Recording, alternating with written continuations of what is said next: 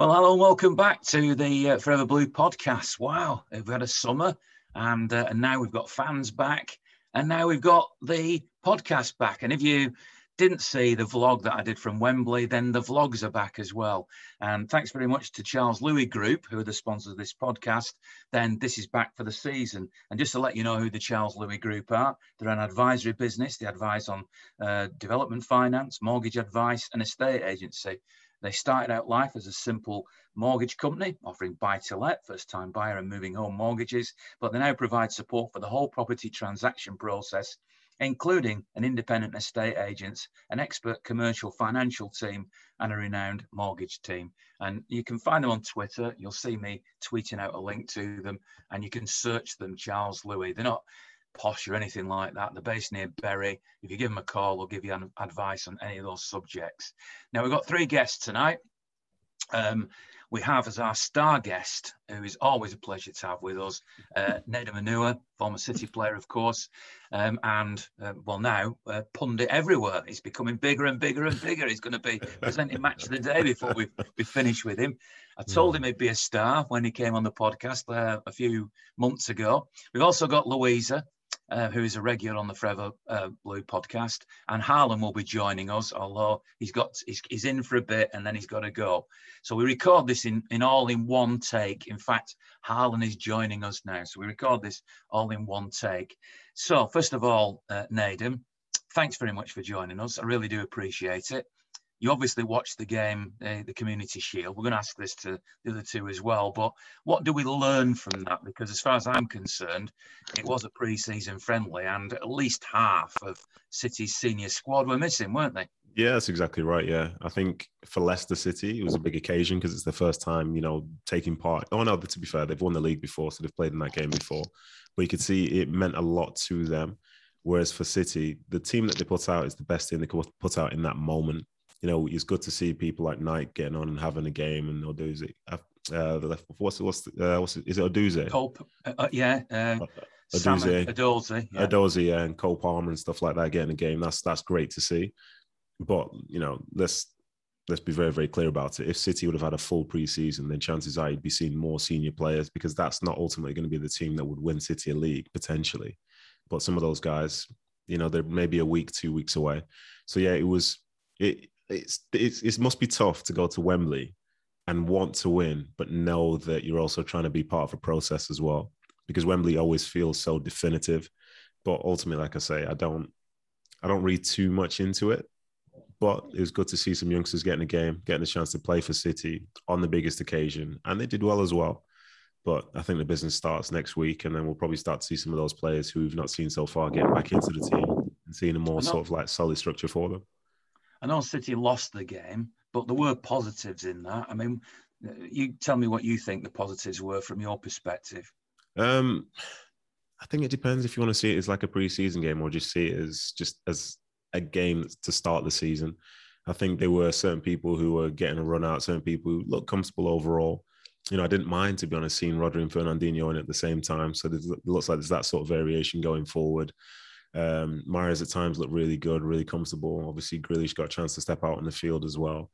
And even though it wasn't, as I say, didn't feel like a game which City had a sort of must-win mentality to, as I say, some people have gotten game time there. And say, for example, Zach Steffen, I think, is a really good goalkeeper. And to see him get more minutes, it's the type of thing whereby next week I wouldn't be surprised if he was playing. And that's good, because now he's played a series of games getting in there. And, you can't necessarily say it's competition for places in this moment because everybody's in a different position. But ultimately, some of the more senior players who are getting game time, I think they look comfortable overall. And should they be able to start the season, it wouldn't surprise me if some of those guys kept their place in the team. Jack Grealish was obviously the headline. The people around me, as soon as he started warming up, got very excited. When he came on, I think he got the loudest cheer. Although, to be fair, when Bernardo Silva came on, he got a pretty loud cheer as well. What's your overall view of the Jack Grealish signing and, the pros and cons, if we look at it both sides, of what he's going to bring to City?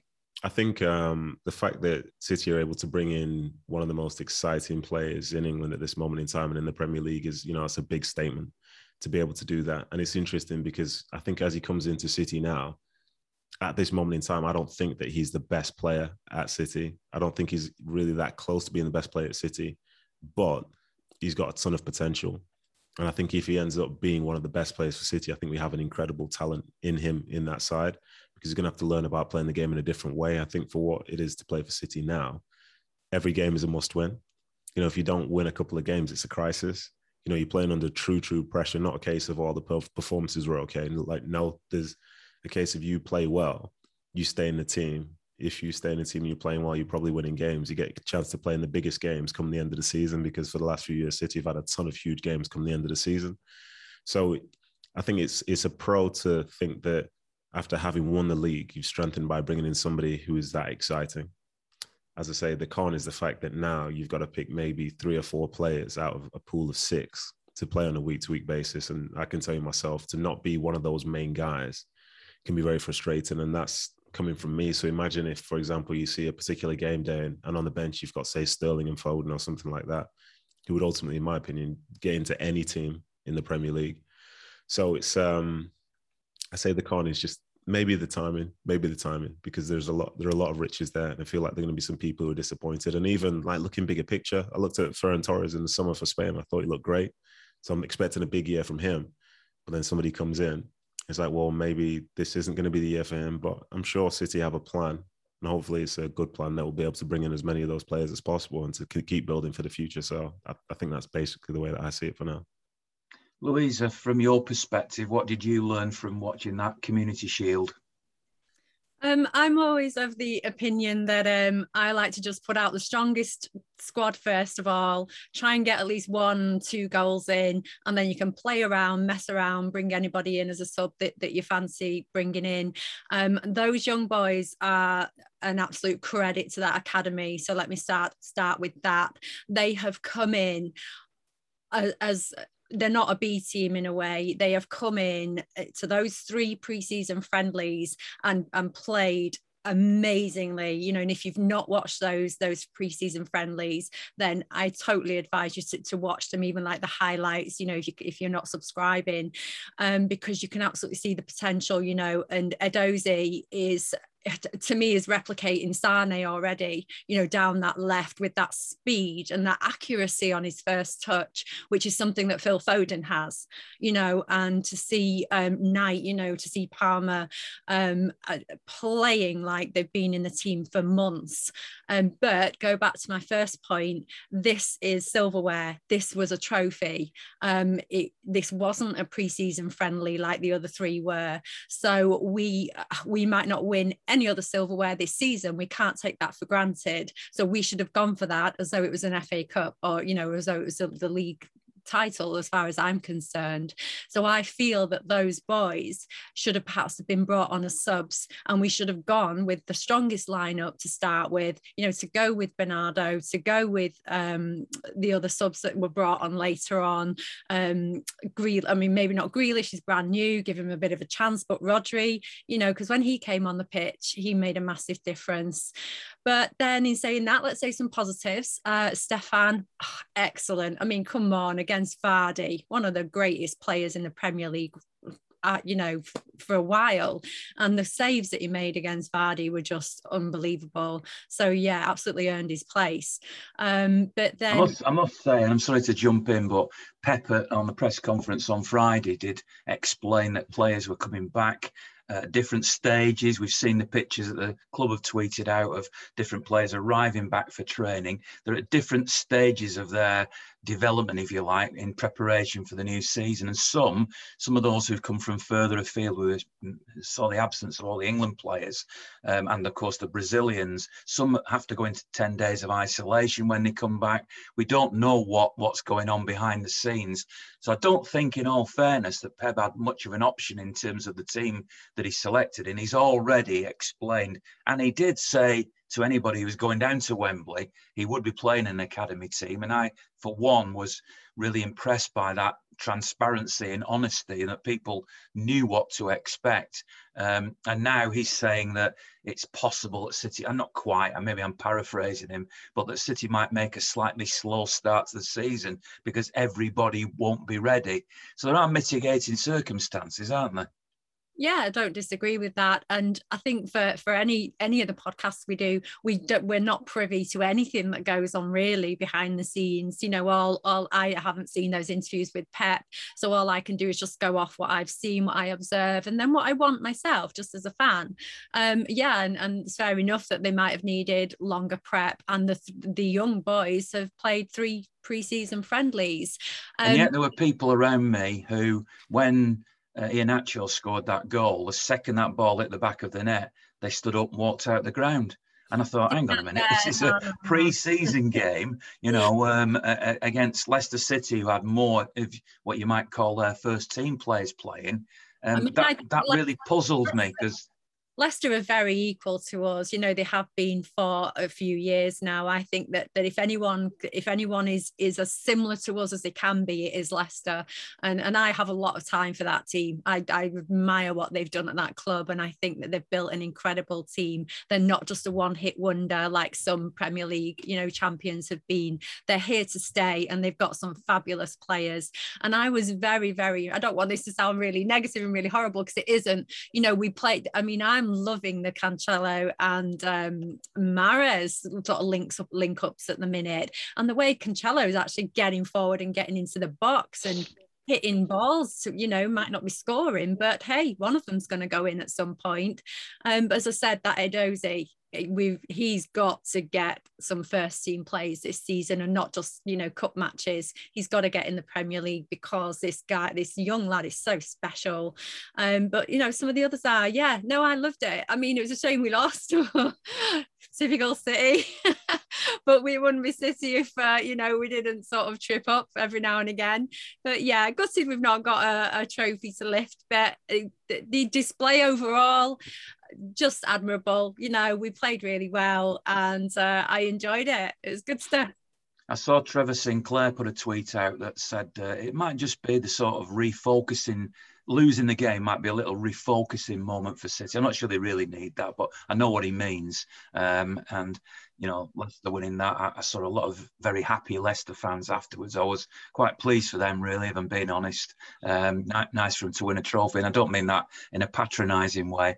Alan, what did you gain from that game down at, by the way, welcome back to the podcast. What did you make of the game at Wembley? It's disappointing to lose the first game of the season, Ian. I always see the Charity Shield, the Community Shield, whatever we call it nowadays, as the final game of the previous season rather than the first game of a new season. And I think the reason why I do that is because you have to qualify to play in it. You know, there was that one exception the other year when Liverpool played in it because we'd won everything, which was quite unique. But other than that, I think you've got to qualify for it. So I see it as like the last game of the previous season in terms of actually being able to play in it. And with regards to that, I don't know. It is a pre-season game, so to speak, in many people's eyes. And if I'm honest with you, I don't think it's going to have any bearing on that first game against Tottenham at all. I don't think we're going to be negative or lacking in confidence now going into that game because of the result. It would have been great to get a win, of course, and get another shield in our trophy cabinet. But I'm not absolutely distraught with it.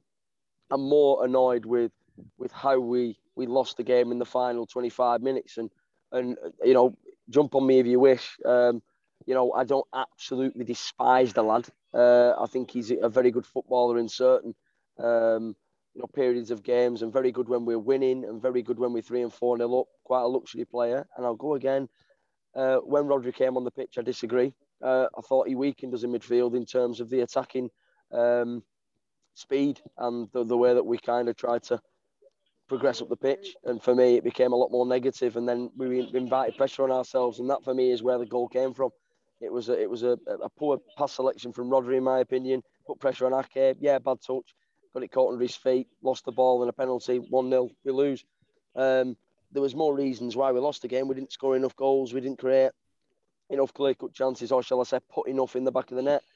But for me, I'm not going to start losing sleep over it. I'm looking forward to Tottenham next week, a game which I'm pleased to say I'm going to, you know, alongside yourself as well. and I'm very optimistic for the season here. Well, I know you've not got a lot of time to be with us tonight, Harlan, so I'll ask you the question about Jack Grealish as well. People were very excited of him coming on. Obviously, the deal's done now, £100 million. We saw the CEO of Aston Villa explaining all that, which I retweeted on Twitter, which I thought, again, was very refreshing and transparent, really, to explain it all. Now, he is a special player. I mean, I've said that he has a talent which sometimes feels as if it's being coached out of some players. So he is a special individual.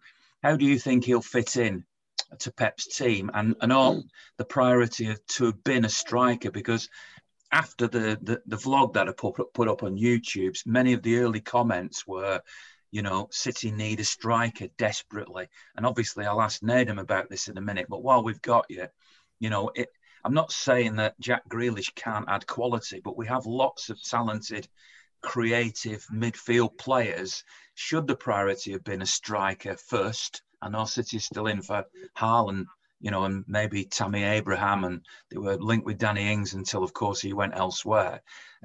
What do you think? Are you excited by Grealish, or have City gone down the wrong avenue to begin with?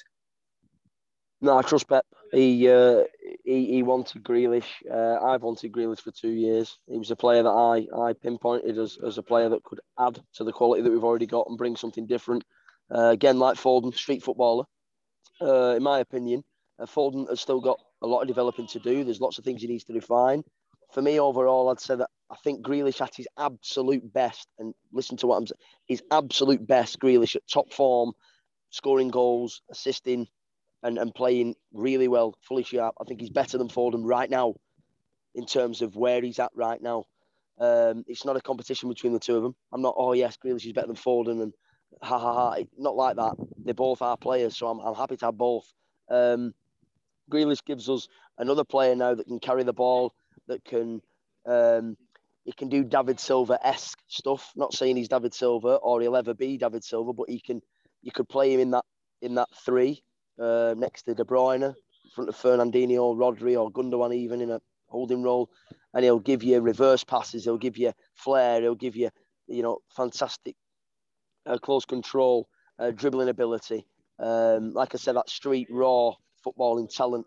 And then you could play Foden on the left, or you could play him out on the left-hand side. And I'm not overly fixated on bringing in a striker now.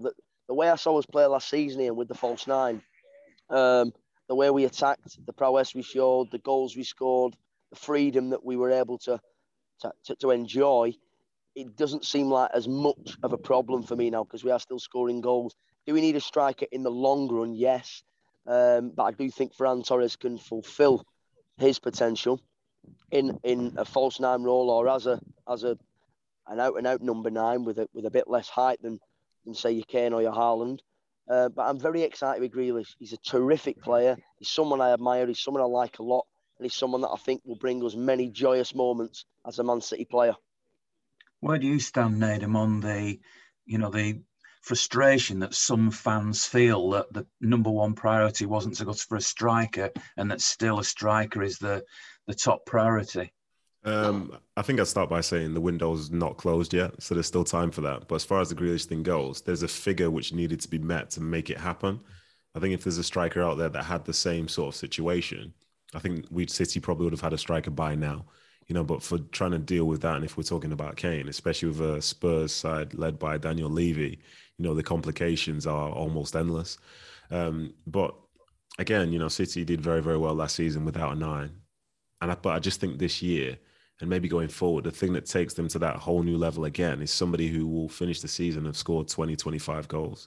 Because with that, it doesn't necessarily need to be a 9, but I feel like that's the sort of number which will define success, especially when you're looking at, say, Chelsea potentially bringing in a Lukaku, I think will do 20, 25 goals. I think a fully fit Cavani for United might get 20, 25 if he's rolling. The Liverpool guys tend to do that year in, year out. And for City, it sort of takes a bit of pressure off the other people when you know that you have somebody, as we had with Sergio for so many years, who can just find a way to City if you have a striker that can do that, you don't need to be playing well and dominating games to win games. Something can just happen, and I think with that type of player on the field, it brings the fear into the opposition because they know they have to be alert for the whole time. So I personally would, I would like to see somebody like a new striker potentially come in that can do that. But again, in Pep we trust, because he just spent the last 9 months showing to us that you don't need Sergio Aguero to win a Premier League title. And that blows my mind considering how good he was for the club. A lot of fans, though, listening to this will still feel, I'm not doubting what you're saying. And I think that as well, that it's all about this unpredictability of the attack and having the threat coming from everywhere. So I'm not sure having an out-and-out number 9 is what City need. But when you watch the game, I know it was on the Community Shield and it was half a team and everything, but the one thing that was missing was somebody to sort of turn a goal in and to produce something like Sergio would have done. Mm-hmm. So that's why people get frustrated. If City had scored 2 goals yesterday, or if at Tottenham next weekend they scored 2 goals in the game without an out-and-out striker, nobody will care then. But as soon as the goal doesn't go in, then the first thing everybody does is the default position is, why haven't we not got a goal-scoring striker, don't they? That's football fans. Yeah. But you're right. That's exactly how it is. And even times gone by when, say, City didn't have a striker on the field and he created a ton of chances and missed them, it still feels different to a time when you've got a striker on the field, create a ton of chances and he missed them. You're looking at the game in a different manner, even though it's essentially the same thing. Like if you don't have a 9 and you have a lot of chances and they fall into quality players, surely that's a better sign than, say, maybe having a 9 and not creating chances anyway.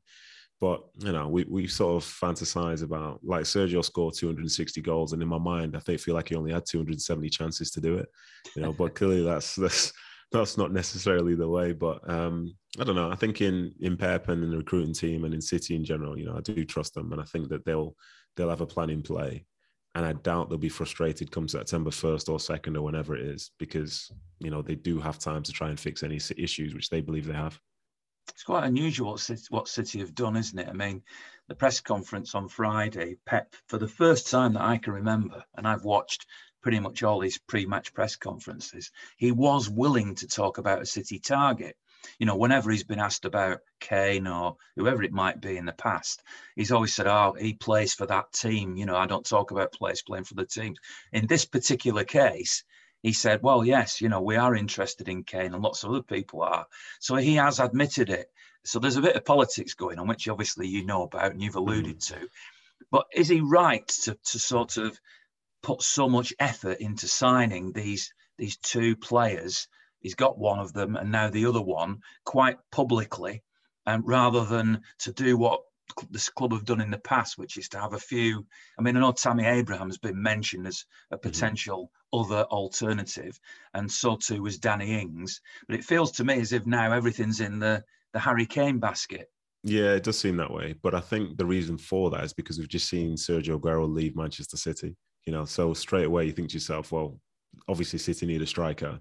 And then you think, well, he scored 260 goals in 10 years. So they obviously need a really good striker, it feels like. So then when you're looking through the league for people who have that sort of caliber, who might be available, who might be at a club which perhaps doesn't suit their ambition, the story kind of writes itself. And I'm not saying that he definitely will come or anything like that, but people can see the logic in City trying to get Harry Kane to come to them, to try and take them to the next level, to replace Aguero, and for Kane to step up and try and win something. So, as I say, it speaks for itself. And I think if Pep kept trying to dodge the question, considering it's the only news headline that's going on in the Premier League at this moment in time, like you'd be thinking, oh, why is he doing this? Why is he doing this when it's so obvious? Like Kane hasn't arrived for training. This has happened. Kane says this. Someone from City said that. Buyout clause, Levy, blah, blah, blah. Like sometimes you can't escape it. You can try and be diplomatic, but it speaks for itself. If you won't answer the question, someone else will answer it for you, because in the end, as I say, this just feels so obvious. He didn't duck the Messi question, but what he did say was that at the point everybody said, well, are you going to go for Messi? Well, it's only been revealed in the last 24 hours and we've only just started to take it in. It seems that Messi, after his big emotional goodbye speech with Barcelona today, might be heading to PSG. They've certainly made the early running. And by the time people listen to this, it might all be done, because I think PSG want to do it as quickly as possible. Because there's a little bit in the back of my mind, I don't know if you agree with me on this, but that maybe this big speech today and the big announcement that he's leaving is actually part of a tactic to try to make La Liga and their president do some sort of U-turn on letting him stay at Barcelona. I mean, it is such a political thing, football, isn't it, Nedum? Yeah, it certainly is. It certainly is. And I heard that from the get-go. As soon as it was announced that he was leaving, most of the people I know who are involved in media, journalists and so on, like, they were saying there's a good chance that this might be a bluff. And then time passes and I'm hearing, well, but he's definitely gone to PSG, and said, no, it might be a bluff. But I suppose the difference is now, for Messi to be involved in the bluff, I think that's when I'm not really jumping on board with that, because he's not doing crocodile tears at the stage talking about his time at the club. Now, that felt very genuine to me. And to be honest, here's my thing, yeah. So if he would have come to City, I think he's an exceptional player. Like, he's probably been my favorite player of all time.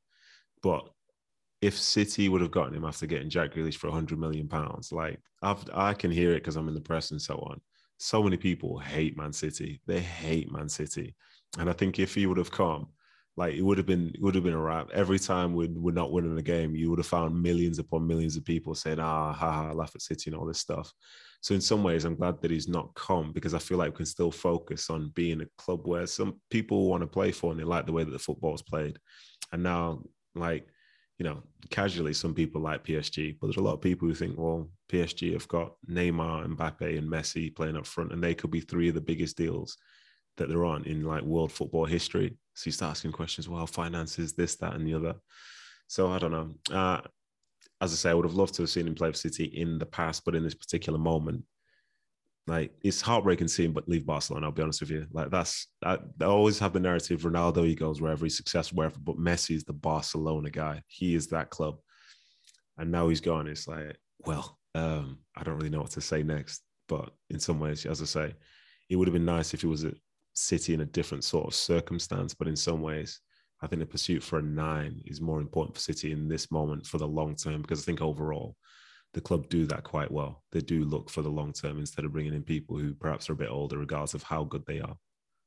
On the basis that number 9, Louisa, is looks like Kane as a number 1. How do you feel about the pursuit of Kane? And I mean, obviously, the one thing we haven't talked about yet, which we can now introduce, is whether or not a deal for Kane might introduce players leave, either mean that players are going to leave as part of a deal, or to finance it. Because again, Pep at the press conference said, it only cost us £40 million really for Jack Grealish because of the players we've sold from the academy and the fee we got for Jadon Sancho and all the bits and bobs. The Sane money is only in this year's finances. So his argument is that we've only really spent £40 million on Jack Grealish. To get Kane, if the figures we're hearing are sort of, right, 100 plus maybe another 30, maybe another 40, depending on where this settles. Does that end up being Gabriel Jesus going to Spurs or going elsewhere? Bernardo Silva going to Spurs or going elsewhere? Even Aymeric Laporte has been mentioned as one who could be on the way out. Mendy, it seems to have been somebody that it feels to me that City are happy to let go if the right offer comes along, although somebody's got to make that offer for that to happen. But it looks like 3 or 4 potential make weights, all for Kane. So what's your verdict on Kane? Well, I don't know. Sometimes I kind of think a player sort of lives, and you've just been saying about Messi. Messi is Barcelona. Barcelona is Messi. And, is Kane Spurs? Is Spurs Kane? Sometimes a player is just a club and that's the end of it. What I want for a club, apart from Haaland to come, just to name someone specifically, the rest of the players across the world, I don't want to name anybody else, because what I feel like we need is just somebody very special. And we've been dancing around this on these podcasts for quite some time, about feeling like there's something just missing. There's just a small element of this cake that we've got this recipe, you know, we're trying to get this recipe for this amazing tasting cake, and there's just something missing from this cake. And I feel like Aguero was that ingredient for the longest time, and then injury, you know, put that away, and then last year put that away.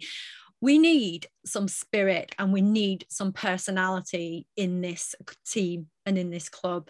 We need someone very special and very exciting, as well as somebody who can play football and score goals. So whether that's an outright somebody that's officially a striker, or whether that's somebody that's part of this false nine, I don't care about that stuff. I just want somebody very special that when they get that ball at their feet, they're going to turn that into a goal. Because isn't that going to be Jack Grealish, though? That's potentially why he's come, right? But is it? We don't know yet. I wasn't that convinced by Jack Grealish. You know, I know Haaland has been going on about him for the longest time. And again, with him, with Villa, you know, he's been there, 14 years? Is he Aston Villa? Is Aston Villa him? Will he settle in? Will he settle down? I'll tell you something I was quite impressed with, though, if again, watching the short films on City, on the website, is his arrival to the club. You know, probably not this I don't know what to say without it sounding horrible, because I don't want to be horrible. He's a nice guy. It's just sort of cocky. You know, he hasn't come with that kind of attitude, even though sometimes I feel like he can be a little bit like that on the pitch. He actually came quite humble and a little bit like a scared, you know, everyone else has started school and he's moved from another area and he's like a month late and he's like, oh, who is everybody? Oh, you know, I'll be quiet. No, I'm not going to be loud.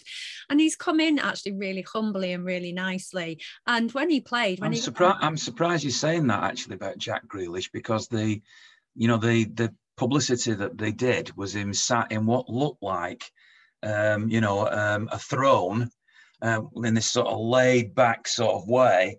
And I think the little video that went with him was him pulling his socks right up to his knees and then shaking his head and pushing it down a bit. So that certainly didn't seem like a humble video, did it, for him to come in on? No, that's part of some of these behind the scenes, actually, of them just orchestrating that. You know, that's a producer, that's somebody trying to tell a story for marketing purposes, you know, for promotional purposes. But if you actually watch the whole thing around that, when he was in that chair and in that room, and when he walked into the dressing room of the team at the Etihad Stadium, and his shirt was hanging there and his face, you know, it was a picture. It was like a little child going into a sweet shop. And when he saw that number 10 and he said, I did not know I was going to be number 10. And that actually humbled him. And I saw it, and I'm not, whether that was for show, I don't know. There's a producer there. They're trying to tell a story. No, the producers are good, to be fair, but that was an actual reaction, because from what I've heard about him, speaking to Jolie and speaking to Micah and so on, like, Jack Grealish is a really good guy. That's one of the first things which matters, I think, when you come to a new football club. And then to put it into context again, for lots of players around the league, no matter how good they are, we've reached a point where coming to City is a dream move for a lot of people. So when they arrive, it's not a case of, you know, what they've done before is the most important thing ever. They know that it's a different situation. It's a different ball game. They see a manager, for example, who's won everything, who's managed some of the best players in the world. They see a bunch of players who at times last year, you know, they were unplayable, and for years gone by have been unplayable. You see great infrastructure in terms of the stadium, the training ground, the ambition, the ownership. And when you come in, as I say, like, it is humbling because it's so different. City and maybe one or two others are very different to a lot of the other clubs that are around. Like, you play in the same league, but it's a whole different experience. So, like, for him to come in, no matter how good he's been at Villa, like, the expectation changes now. It's not a case of can you finish in the top 10? It's like you have to be at your best to even be able to make a team. And then if you're not making the team, you're going to be missing out on some of the biggest games that are available in club football. And that there, to me, like, as I say, that's why a lot of people you'll see when they come through the door, they are humbled, especially the ones who come through England. Because for, say, some of the other guys, you know, they don't play City week in, week out if you're coming from on the continent. But when you do play them week in, week out, and for years and years in a row, you get a feel for what they're about. And, you know, they are a juggernaut. So, yeah, I see that. I see where you're coming from. And I do like that. And I think he will be successful because he seems like he's got the right stuff in him to be able to step up to the challenge. and understand that like this is right now playing for City is like a whole different experience to anything else. He said that he got a sense of the club just from the Kyle and John and Phil and the England and Raz. He said he got a feel for the club through them, the way they all talk about their own clubs when they're together training for England. And he said he partners up with Phil. It's a bit like when you're at school, and he said, when I'm looking for someone to do a 1-2 with, it's Phil I look for. And when he came to the club, he was like, where's little Phil? Is little Phil here? It's like his buddy, his mate. And what he said was that he just couldn't turn this offer down to not only play with these guys he plays alongside at England, but to play for Pep. And he said one of the things, he put some tweet out a few years ago about wanting United to win something, and I think that can be just squashed straight away because of the admiration he's got for Manchester City, and that's probably why he put that tweet out. And he said when you play against City, he said they're frightening.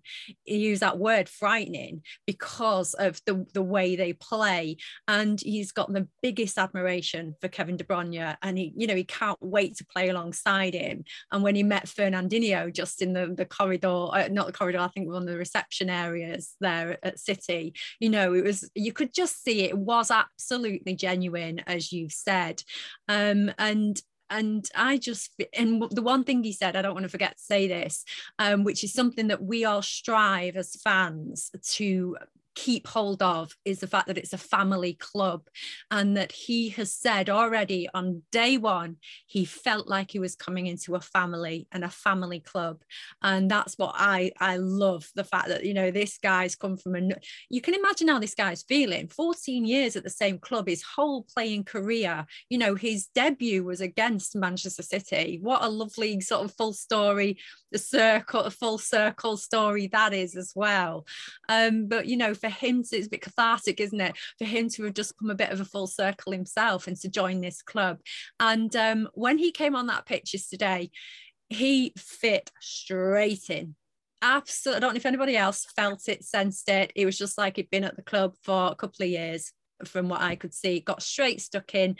Haaland was right about, keeping that ball by his feet. This is what we need. We need players that are not losing the ball, no matter how many they might be surrounded by, the control and keeping hold of that ball, keep it in the box. And I would like to move him to the middle a little bit as well. So Pep, if you're listening, then, just do that. I think the excitement that you've reflected in what you've just said is how City fans are feeling at the moment. I think when he makes his first home appearance against Norwich, which is just under 2 weeks away, he's going to get a massive ovation. Obviously, when he goes back to Villa, it might not be quite as friendly for him, but in terms of him playing for City, I think he's going to get a lot of positivity, and City will no doubt tap into that. In a more general sense, I just wonder what you two think about, this isn't a criticism, it's just an observation. The crowd at Wembley was 45,000, which seemed to me to have slightly more Leicester fans than City fans. And if you look at the history of the attendances at the Community Shield, it's generally quite a lot more than that.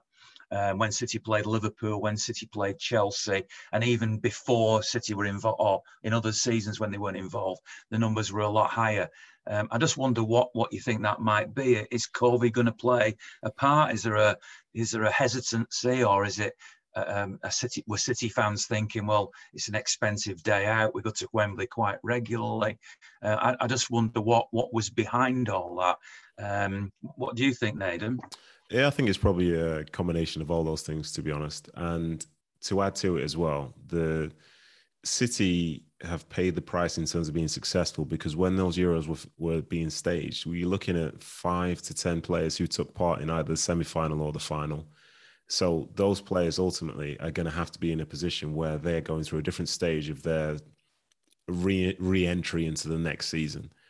For example, you can look at someone like Pedri, who's just finished in the Olympics yesterday, but the Spanish season's like a couple of weeks away. But every time someone goes away, they're entitled to have a break in between seasons. So you're looking at 3 weeks minimum. That tends to be the number. And then when you come back, they try and bring you in a way whereby you won't feel burnout at key stages in the season. So for City, that's why they have been having those preseason games when they had, with the people that they've had. But now it's a squad full of international level players in a summer where there was lots of international competition and successful players at that. So they find themselves in a position where the preseason setup, especially off the back of, the last season being so long and the COVID situation, means you don't have your full team together. In fact, I doubt they've all had a full session together in general. So I think the City fans, in my opinion, probably got a sense of the fact that you were unlikely to see the players that you love the most playing in that particular game. I think if maybe that was the case, then maybe we would have seen on paper a stronger City team, and it'd be part of the process to get ready for the season. It feels like the season's going to start now. But as crazy as this may sound, with the fact that Spurs is a week away, it's not even a guarantee that there might be 4 or 5 changes for that game, because there's still players who haven't played enough minutes really to be able to guarantee their sort of safety and best abilities going into that match. And that is, as I say, as a consequence of having a team which is so successful for their national sides, so many great individuals within it. So I think that probably played a part in it as well, because if they would have played, say, Preston, or they played Barnsley, and you were seeing, say, 8 or 9 first-team players, or, say, Kevin De Bruyne was playing in one of those games for like 15 minutes, then the progressions then to a 45, then to a 60, then to a 90, but you knew you weren't going to get that team, and Pep was very honest about that. And it was I think for me, in this moment in history, I think people going up to stadiums anyway, credit to them after having so much time off, because not everybody's comfortable enough to be able to just go back in there. So the fact that those people turned up is a great start. And if they felt good and encourages other people, then maybe we'll start to see sellouts soon. But I don't expect them straight away, because it has been a very stressful 18 months, has it not, in terms of trying to essentially stay alive. So I think audiences or crowds are different now, especially different given the fact there was the Euros, and then even more so specific to City, because all their team was playing in it, even playing in South American championships and stuff like that. But I think, I don't know, I don't think they disregarded it, but people have got different motivations, and there are a lot of factors there which make a big difference overall when you need to make the decision, are you going or are you not? Because, say, for me personally as well, like the fact we're talking about it being like a preseason game kind of shows the situation that we're in. Because if everybody was back, as someone said there, it's the start of the season.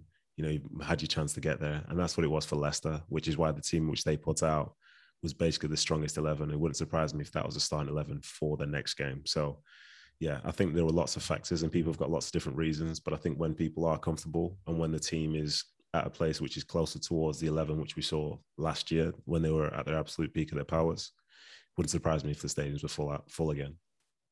It's going to be interesting to see what the attendance is like for the Norwich game, because a lot of people have deferred the season tickets for a year because of COVID anxiety. Mm-hmm. And I know that the club then announced that the season tickets were sold out. And then just recently they've said there are some more season tickets available. The Norwich game is at 3:00 on a Saturday, so it's not going to be on live television. And just to add even more complication, which obviously won't affect you, Nedum, as a press man these days, but I'm sure it'll affect a lot of people listening to this. And I'm a season ticket holder, so I know what it's going to be like, or fear what it's going to be like. They've done away with season cards and now given you the option to either have a digital ticket on your phone or to print at home. And I can't tell you, this is very truthful what I'm going to tell you now. My best friend has spent the last 2.5 weeks, I'm not joking, ringing me twice a day because of how stressed he is about trying to get his ticket onto his phone, because he's older than me and he's really anxious about it, and he's finding the whole thing difficult. And my own wife, who's a season ticket holder, said to me in her frustration the other day, I'm getting rid of, I don't want a season ticket, it's too much. And I can't actually download her ticket onto her phone at the moment. And I'm going to have to try and seek some help to do that next week. So there's that as well. And I don't know if people saw, but there was a picture today of Liverpool. I think they must have introduced something fairly similar and had a game at Anfield. And they had to put the kickoff back half an hour. And there were queues all the way down Anfield Road to get in. So it's clearly something that's going to stress people for sure. And that's all being introduced at a time when there are people with COVID anxiety who don't want to be in queues. I mean, at Wembley Way yesterday, I'd parked my car about 1.5 miles away from the ground. Deliberately, I might add, because I didn't particularly want to go on the underground where I knew I would be packed in with lots of other people. The irony was, to get back to my car, I walked up Wembley Way and just doing the reverse route of what I'd done to get there. And there's some little steps next to Wembley Way. And that's what I'd come down. And when I got there, the police and stewards wouldn't let me go up the steps because, well, they said, you're going to have to go into the underground queue. And I said the whole point was that I didn't want to go in the underground queue because of COVID, where you'll have to walk about another mile detour round another way. So I'm just really sort of telling you tales of the frustrations of COVID and what people are facing. And we're now 2 weeks away. I mean, I don't know if you can really comment on that, Nathan, because you're not going to have the digital ticket on your phone. But as a young man, you'll be used to doing that at different places. But it's not easy for everybody, is it? No.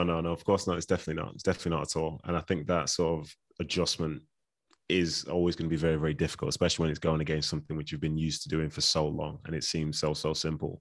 I think, in the end, it will work out. But it's this phase of like implementing the change, especially at a time when there are other factors and other issues which are going on. I think if, for example, we weren't going through this COVID situation, then maybe there would have been pre-season games where they could test it and get more people involved and all that. But lo and behold, everything that could go wrong is going wrong at this moment in time. But I think there's probably good intent with what they're trying to do. And I'm sure, I'm not sure, but I hope that they are offering help to people who don't know how to cope with that. But it's going to be one of those tests again, whereby if you really want to go to the game, like, you're going to have to be jumping through some hoops to make it happen.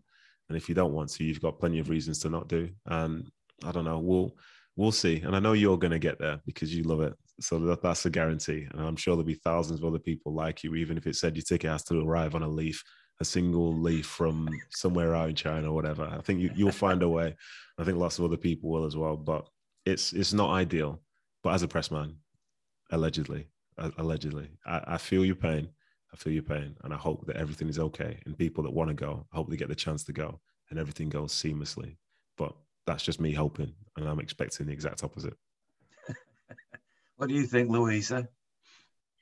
I sort of think, they're dragging people kicking and screaming, into the next century with all this technology.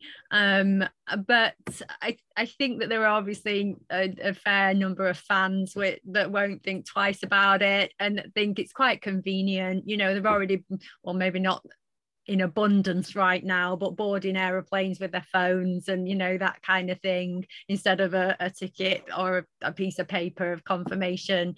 But to be fair to the club, I've not attempted it myself, but they are saying that they're helping people as much as they can. First of all, by offering drop-in sessions around the club, somewhere at the club, for anybody that doesn't live a million miles away, to maybe teach them or help them do all of this stuff to get it on their phone and know how to use it for a match. But then there is the issue of people not having an iPhone 6 and older. They might have a nice phone, like my mum. She's got a 5S, so she wouldn't be able to put it on her phone, and she's not about to upgrade her phone because she's 72. But then they've also sort of said that you can still print at home.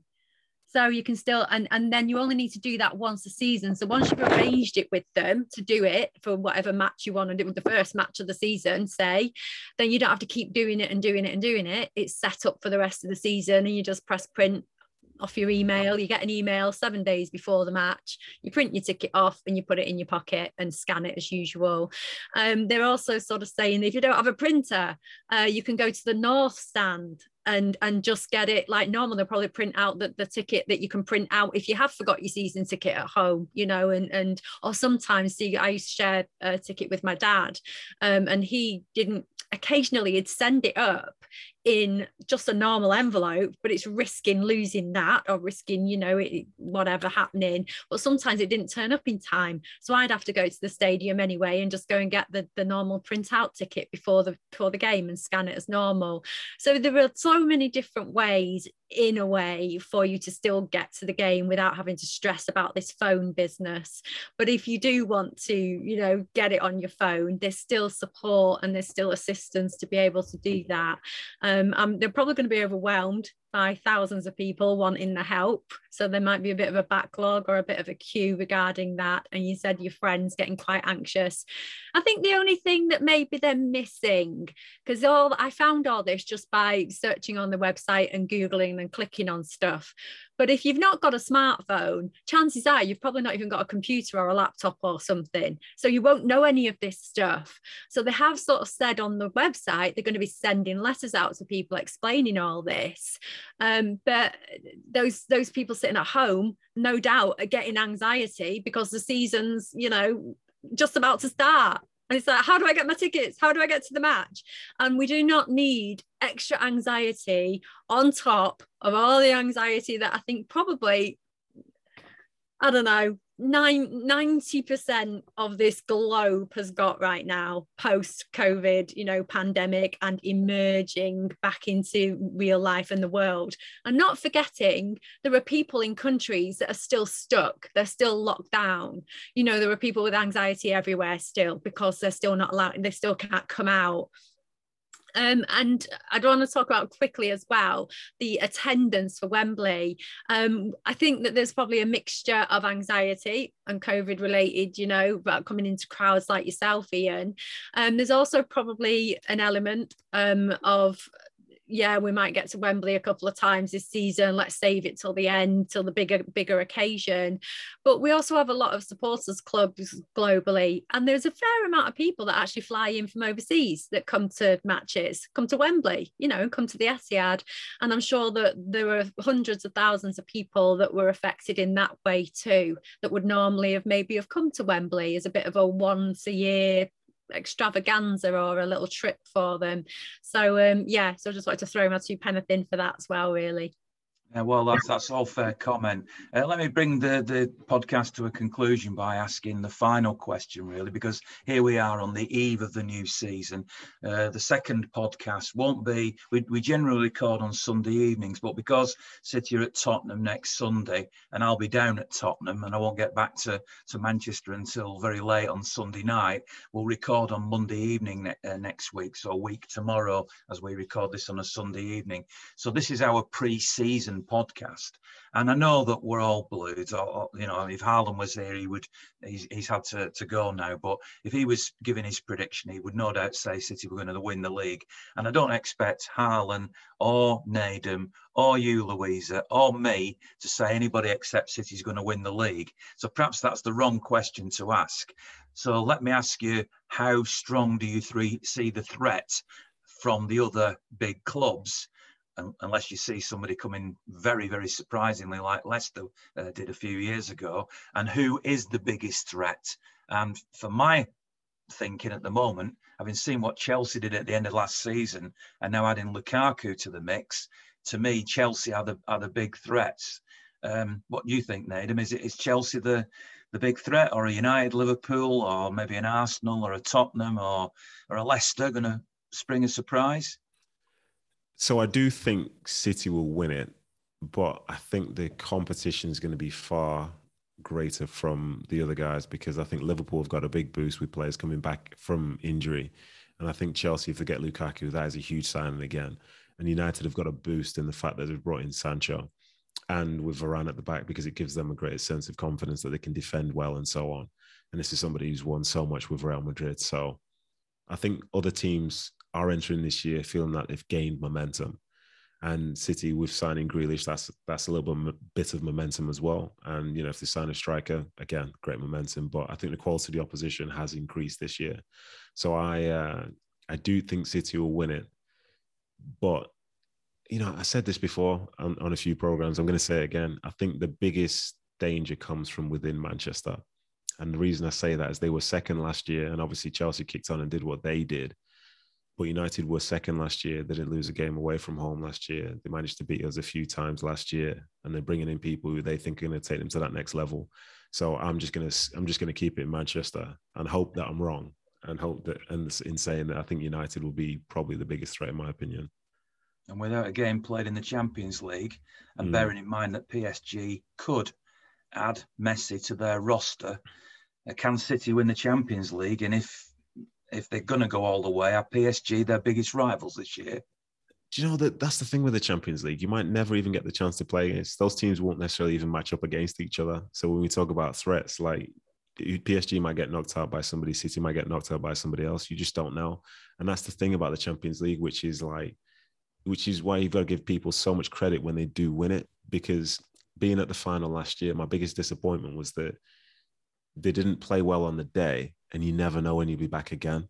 You know, it's not like the opportunity at the start of a season to go and try and win a league or something like that. You literally don't know. In the group stages, you might get the group of death. You might get a team in the next round who are the most informed team in the whole galaxy. You know what I mean? You just don't know. So I think City enter it having, you know, maybe a chip on the shoulder from not performing in that game. But if PSG do get Lionel Messi, and the fact they've added someone like a Sergio Ramos as well, who, given his age, regardless of that, it's the fact that he's a true winner. And they were making semi-finals anyway, and the final the year before. Like, they have to be favourites. When you've got 3 of maybe the top 10 players in the world playing for your side. You've got Di Maria as well, haven't they? Yeah, exactly. We're talking about Di Maria coming off the bench and stuff like this. Like, that's, I don't know. I think they have to be favourites. But maybe in some ways I'm saying that just to take a bit of pressure off City so they can go into it as underdogs. But, you know, being an underdog to Messi, Mbappe, and Neymar, you know, it's not really a true underdog title, is it? Because they're just a bit different. But I think they can win it. But yeah, again, the tournament's probably going to show that for as well as you can play, you do need a bit of luck in there as well. You need to play well on the biggest occasions. And as I say, that was my biggest disappointment last year. The performance wasn't there on the biggest moment, and I expected it to be there because they were so good for the previous games through that. Louise, are you going for City, obviously, to win the league, I'm assuming? So who's the biggest rival? I sort of agree. I would really still like a striker to feel a bit more confident. You know, normally I'm full of bags of confidence, but I still think we need someone. We definitely need a bit more stability for even the players to believe it too. Because I think when they're uncertain if they're even going to get a go, you know, if they're going to be on the pitch for a game, I think that uncertainty can make them quite unstable. So we need, for me to feel fully confident, ask me again at Christmas, before Christmas though, before we get to that point. Yeah, but got to go for City because I'm a City fan.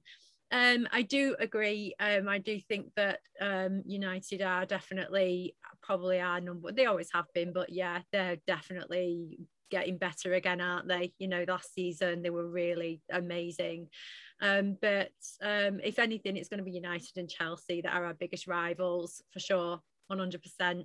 But if we get a striker and nothing to worry about, yeah, we'll win it. And I kind of agree with the PSG thing. There's nothing more, you know, sort of Grealish saying that we were frightening to play against throughout some of his times against us.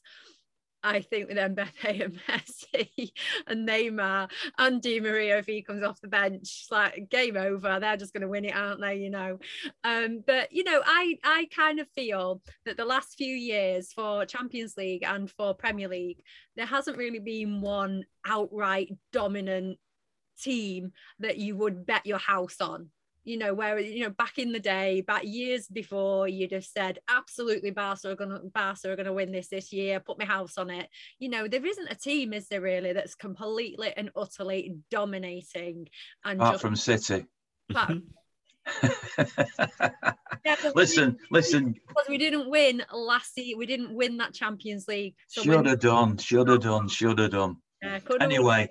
Thanks very much to Harlan, who contributed earlier. Thanks very much to Louisa, and of course to the star that is Neda Manua, always. And I'm sure we'll have you back soon. Thanks very much to Charles Louis, who have been our supporters on the podcast.